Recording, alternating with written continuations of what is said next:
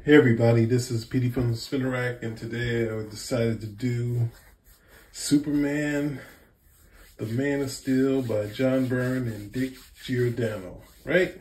So we have one of the trades, and I think the first trade, and I would have loved to do this through the trade, but it's hard to open up the pages, and this one's interesting. This one is the actual comic book chopped up into a trade and packaged with a new cover, right? It still has the newsprint and the actual covers, and then back plate of all the covers, and some more ads, right? And just to do my normal rant on, trying to reproduce the full color process in these reprints, whereas you got Dark Knight has those glorious thing. Now you have to imagine Man of Steel was reprinted a whole lot of times, but this, the whole full color process, anything as far as the inks, none of that stuff was good in consideration, right? So it's just like obliterate the full color process and put out a new volume, which I don't think helped out what was here, right? That gives you a quick overview of my complaints about, some of the reprints. Because this, I think there's at least 4 printings of Man of Steel, and then this one, which was a different format. So you had all of this, the sales just like the Dark Knight, but as far as the, with the prestige format, the amount of printing made that immediately a hot seller, right? And DC wasn't really that. This one they printed well more because it was, I think Man of Steel had the variant cover, and this one I think sold. This one sold up to 1 million in comics at the time. Hadn't been done in years, right? Since the 40s. So, with that said, there is an interview by Byrne that was in Sci-Fi Wire where he talks about his unreasonable demands, some of his ideas on that. So I guess my idea is to give you guys a little more about the reboot, right? So Crisis was happening, Crisis on Infinite Earths happened, and the plan was to reboot everything. But once Crisis was done, there were no plans in place, right? So, but the plan was to allow some people to pitch ideas for Superman. And one of the first was Frank Miller. Frank Miller with Steve Gerber. They had a plan on basically the DC Triumvirate. There was going to be a Superman series that was just titled Man of Steel. Then they also had Dark Knight, and then they had Amazon, right? And their Man of Steel's plans, which would try to get Superman back to his man of the people type roots, and they didn't go with that, but obviously Frank Miller continued on with his Dark Knight. They also got a pitch from Cary Bates. And Cary Bates, his initial plan was to have Superman die a heroic death, saving millions of lives. And he'd be out of commission for, I don't know for how long, but he'd be resurrected. And then this new Superman would be a little more mortal than he was, but it would be keeping the present continuity. They would kind of reformat Superman from that period on. So, and that one wasn't picked up. We have in this one, did they talk about it? When they have the round table, we got Keith Giffen and Marv Wolfman. We have Marv Wolfman, who basically wanted to get back to the Fleischer cartoons and the Jerry Siegel and Joe Shuster Superman. And, he wanted to do a reboot, as did Frank Miller and Steve Gerber, right? But as nothing came of it, he mentioned to Byrne that, hey, they're looking to reboot Superman. Byrne has said many times, Dick Giordano said, put your money where your mouth is. But then in this interview, Amazing Heroes, he just invited Dick Giordano over, and then Dick Giordano said, tell me about Superman. Jeanette Kahn only vetoed or had questions about one of them, which Byrne was her idea for Krypton to actually, the radiation would be kryptonite that was killing the Kryptonians. And then they started putting out the releases, this being one, a press release for the series. Writer-artist John Byrne is the man responsible for forging this new improved Man of Steel. The first comic books hit the newsstands on the 4th of July, and John is here to give us a sneak preview. Will he still be able to leap tall buildings in a single bound? Oh, he'll be able to leap considerably higher than tall buildings, yes. However, there are going to be limitations. Yes, we are cranking him down quite a bit.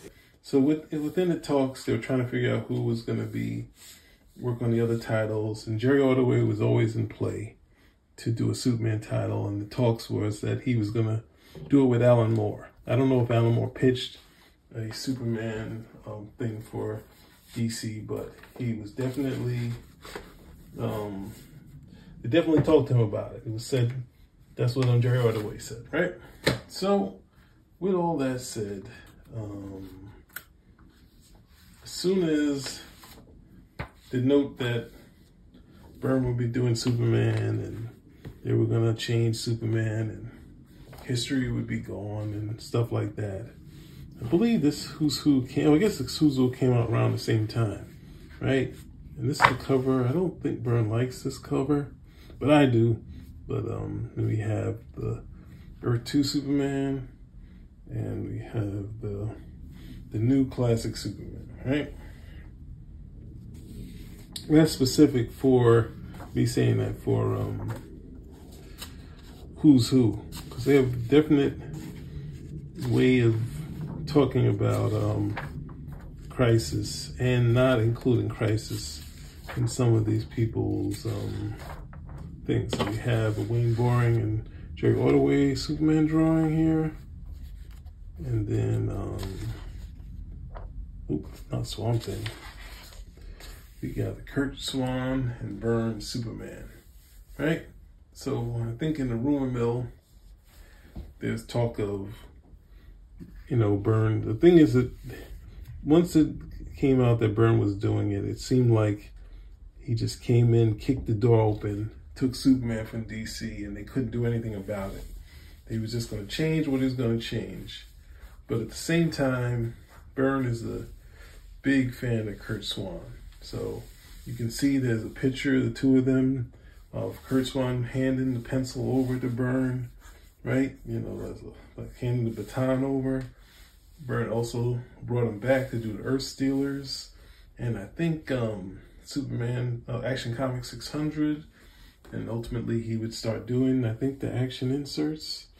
So, and Byrne, once he realized that he wasn't going to be able to do Superman the same way George Perez was doing Wonder Woman, where it just start from scratch, he was like, oh, if that was the case, I would have kept Superboy. And I would have done it with Kurt Swan doing the pencils, right? So I think that covers all of the pre-stuff. So we'll have another last 2 minutes for Man of Steel. But, okay.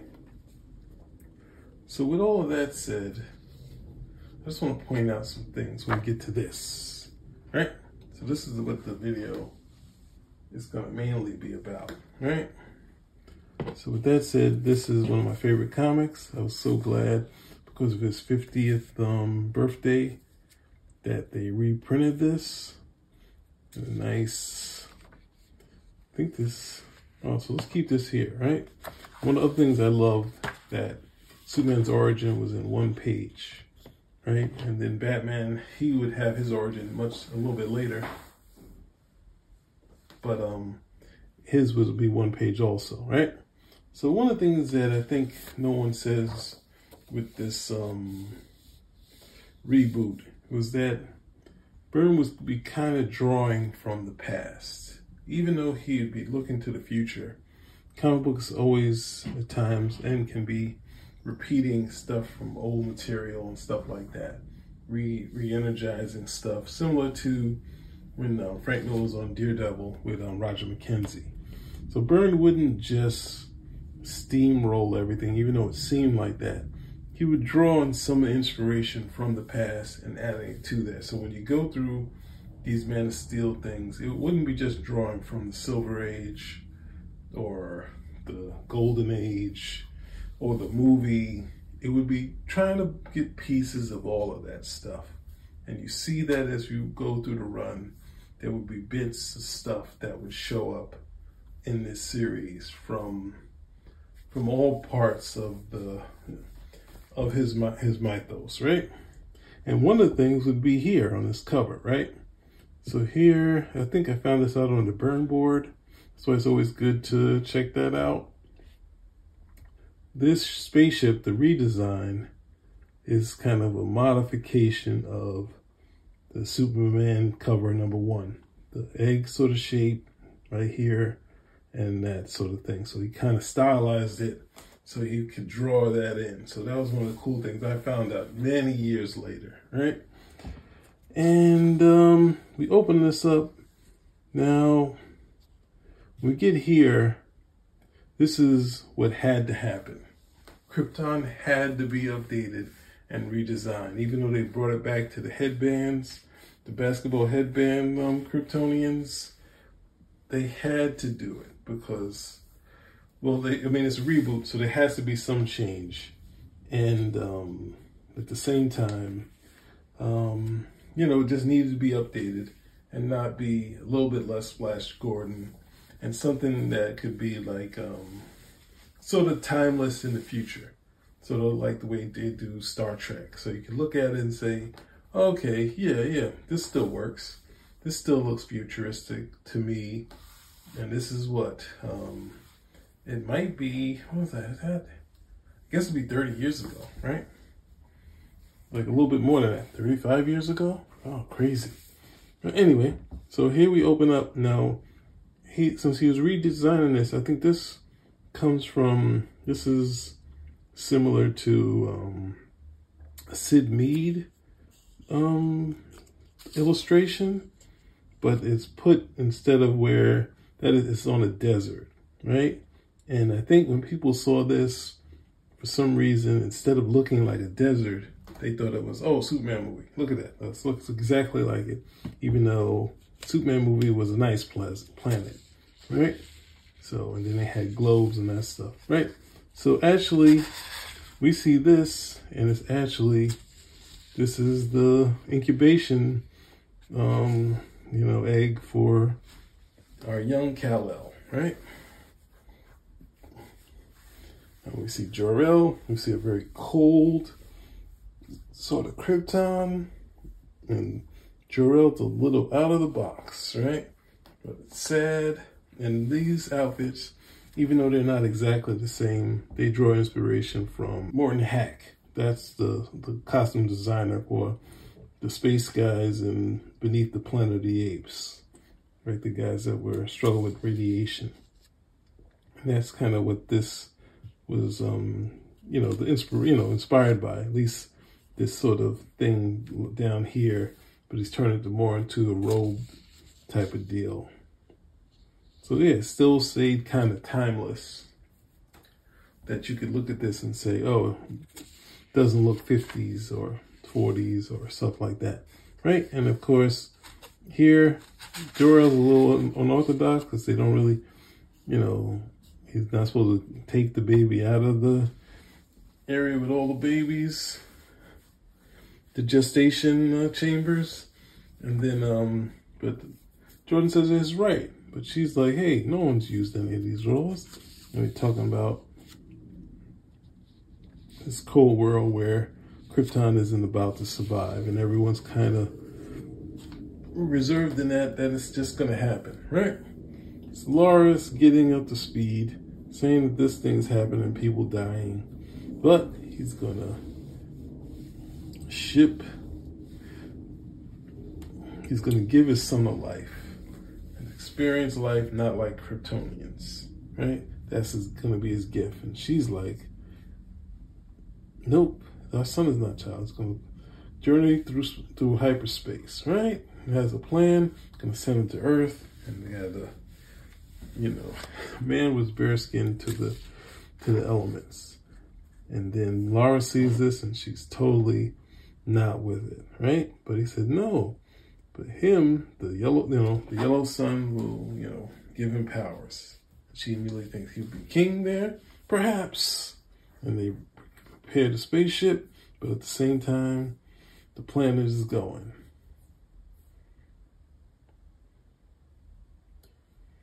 And that's when he ships his son off. And Jor-El starts talking that talk, letting her know that he's always found her. He was always into her. And we have this moment, even though it's cold for them. He tells her he loves her. And we get a little storytelling bit. Something hits the ship and then it blasts out of there. And this was the biggest shock. As a kid, I was like, whoa, this is a big change. Like, I like the redesign, but it's like, how? And that's one of the things of the reboot was like, since we kind of knew what Superman was, when we saw stuff that was different, it was kind of like, what's going on here? How could he do this?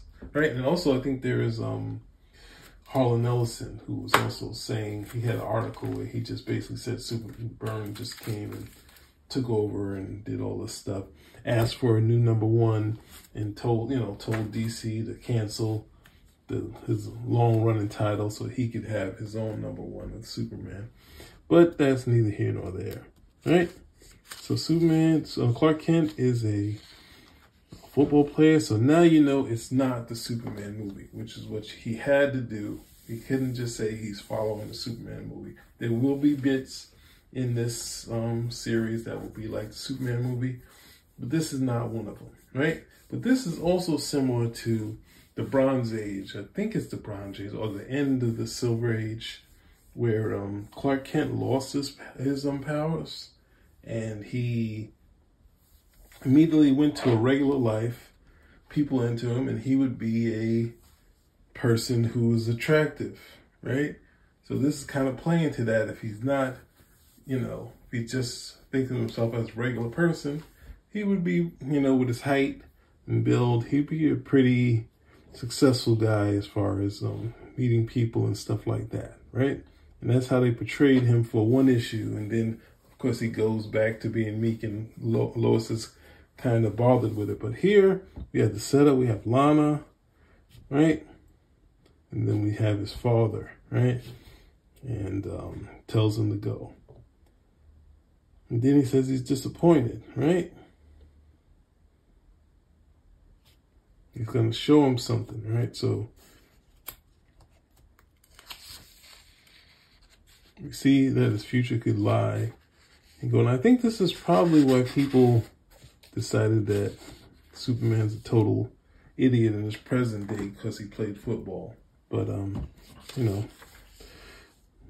that's neither true, right? So there's a surprise. He has to show his father's showing him something, and it's actually the spaceship he traveled in. Now, if he was in like this sort of, gestation thing, this incubator, this thing that was, carrying him as a baby, until he was pretty much born here, right? Because they never took him out of it. He would be an anchor baby, right? This is one of the cool things. I think this is why Byrne wanted to bring Laura to Earth, so she could be like an immigrant coming across. So this is interesting. Whereas Superman is we always talk about him being an alien, but he's actually, he has the right to citizenship. This is one of the cool bits that's never talked about, right? Because everyone jokes about him being an illegal alien when he's not, at least not in the reboot, right? So then he tells them what actually happened, right? They saw this come down. They went to check it out. And they see it's a baby, right? And they get him. Then Martha gets the baby at the spaceship, and he doesn't know what it could be. And she says, no, they've been reading too many magazines. Take the baby home, and and then there's a blizzard, and then Jay surprises them saying they have a baby, right? Now, this is very different than the origin here, when he already had clearly powers, which everyone say, hey, if he did this, everyone would know. No, look, they already, look at the stuff he's doing here in the orphanage, right? We don't even know how he got to the Kents here, right? So let's keep going, right? So as a baby, he was pretty normal, meeting Lana here, and then too many L's in the Superman series. And walking, he gets trampled, and he's actually like, this is a great shot. You know, kids are tough for most comic artists. There's some that John Bogdano, he's a great one. June Brigham, Brett Belvins, who else? I guess Bob McLeod. But some of the harder artists, it's kind of hard for them to do kids. But there's shots that are really cool, like this. Those ones are cool. This one's, you know, but who knows? And then there's the extra lifting stuff. He has signs of his powers. And then he knows all of this, right? That you're an American citizen, but you got responsibilities. And he goes up to the spaceship. We get the first signs of kryptonite, right? So this is one of the things to say that it's not an actual Marvelization of Superman. It's not taking away the kryptonite and dealing with his weaknesses, his feet of clay, right? And you could say maybe the football thing is a feet of clay, but he's just being normal, right? And he gets weak, and then he goes away. Now, this is a hint to something that will lead later in the regular series, right? Then we have this here, and this is one of the things that Byrne wanted to really play with, which he doesn't talk about a lot, but he talks about in general, that one of the things that he wanted to be known for is doing moments of quiet drama. So we have this dramatic scene here, but then we have, they didn't tell him the whole truth, but they're still been his parents, and it didn't turn like a way it is in the movies where he's like, how could you, and runs out. But he has to think about some things, right? And he has to see someone. So we don't know who that someone is yet, right? So now we get to exposure, right? And Martha's been building this scrapbook of all the stuff. Even the Titanic has been raised, which I don't think he should have done. No.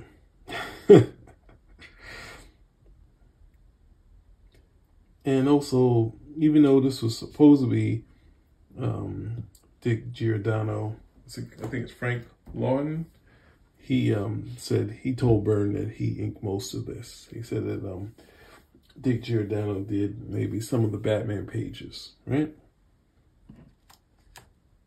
But then, see, now this is actually supposed to be the Challenger, but since, of course, there's a Challenger disaster, they changed it into the space plane, right? Because obviously with Byrne, there's been too many things that he's drawn and destroyed as a comic book guy, having an unlimited budget, then winds up something happening to those buildings. So I think something happened to Tokyo when they, had Moses Magnum doing something to Tokyo, right? He would slip in a little bit of Frank Miller lighting here, right? And my brother used to make fun of this. They all wanted a piece of me, right?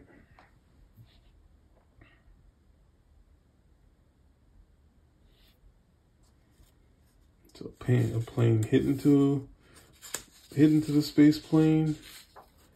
Superman had no time to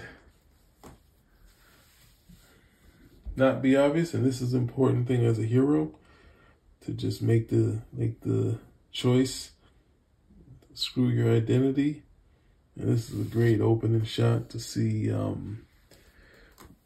Lois. Kind of fell for her in 2 seconds when I met her here, right?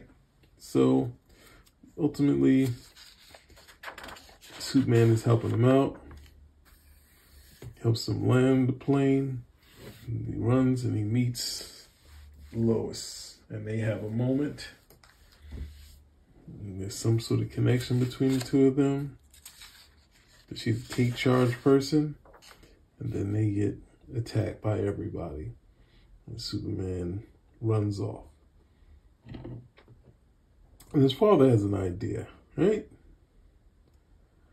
And then this was a shock, right? The S is not a Kryptonian symbol. It's an S. And this is what I argue with my cousin a whole lot about. He's like, no, it hasn't. I think that was a Marlon Brando thing, that he wanted the S on his character, that they would have these symbols and he would have the S. And that was what Superman would take. And then, of course, it would also mean Superman, right? So then this somehow became the symbol L, and this is what people really lost, the saying that, no, this has to be the symbol of L, right? And then, of course, they changed it to Hope, right? So, and this is a great part, having his parents make this. Now, one of the things that the fans and people, they would thought, oh, okay, Superman is just going to come home and they're going to help him through his thing. And this would be about the only time they actually, talked something out and kind of helped him. And one of the tricks that Byrne would do in his thing was he would give you the change, like showing you that he would slick his hair back and put on glasses. But this would be the last time he would slick his hair back. Like he just put the glasses on and he wouldn't look like this hair here. It wouldn't. So it was interesting to see how, and that's one of the things that you could see in, maybe some points in the early comic, but definitely in the George Reeves Superman, there's points where Clark Kent takes off his glasses and nobody recognizes him as Superman, which is how you're supposed to play it. You're not supposed to sit around there going too far with he's looking like, was it Carl Bent in Mad Magazine, to make himself look different, because that's a Mad Magazine trope, right? And this is great, having a mother who's that supportive of him and getting the boots on, right? And this is a shocker. The Kents made it out the Kents made it out of the story. I was like, wow. And then we have someone here, which I think they said is Lana. Sorry, there's Lana in the book and Laura. So see how long this was? Oh, so since I got here, right? And then they tell you on what's going to come next. All the different covers. Obviously, I was like, can't wait for the Batman. And of course, we got a punch here. But since this was kind of, what would we say, not as action-packed as some of what Byrne was doing over at Marvel,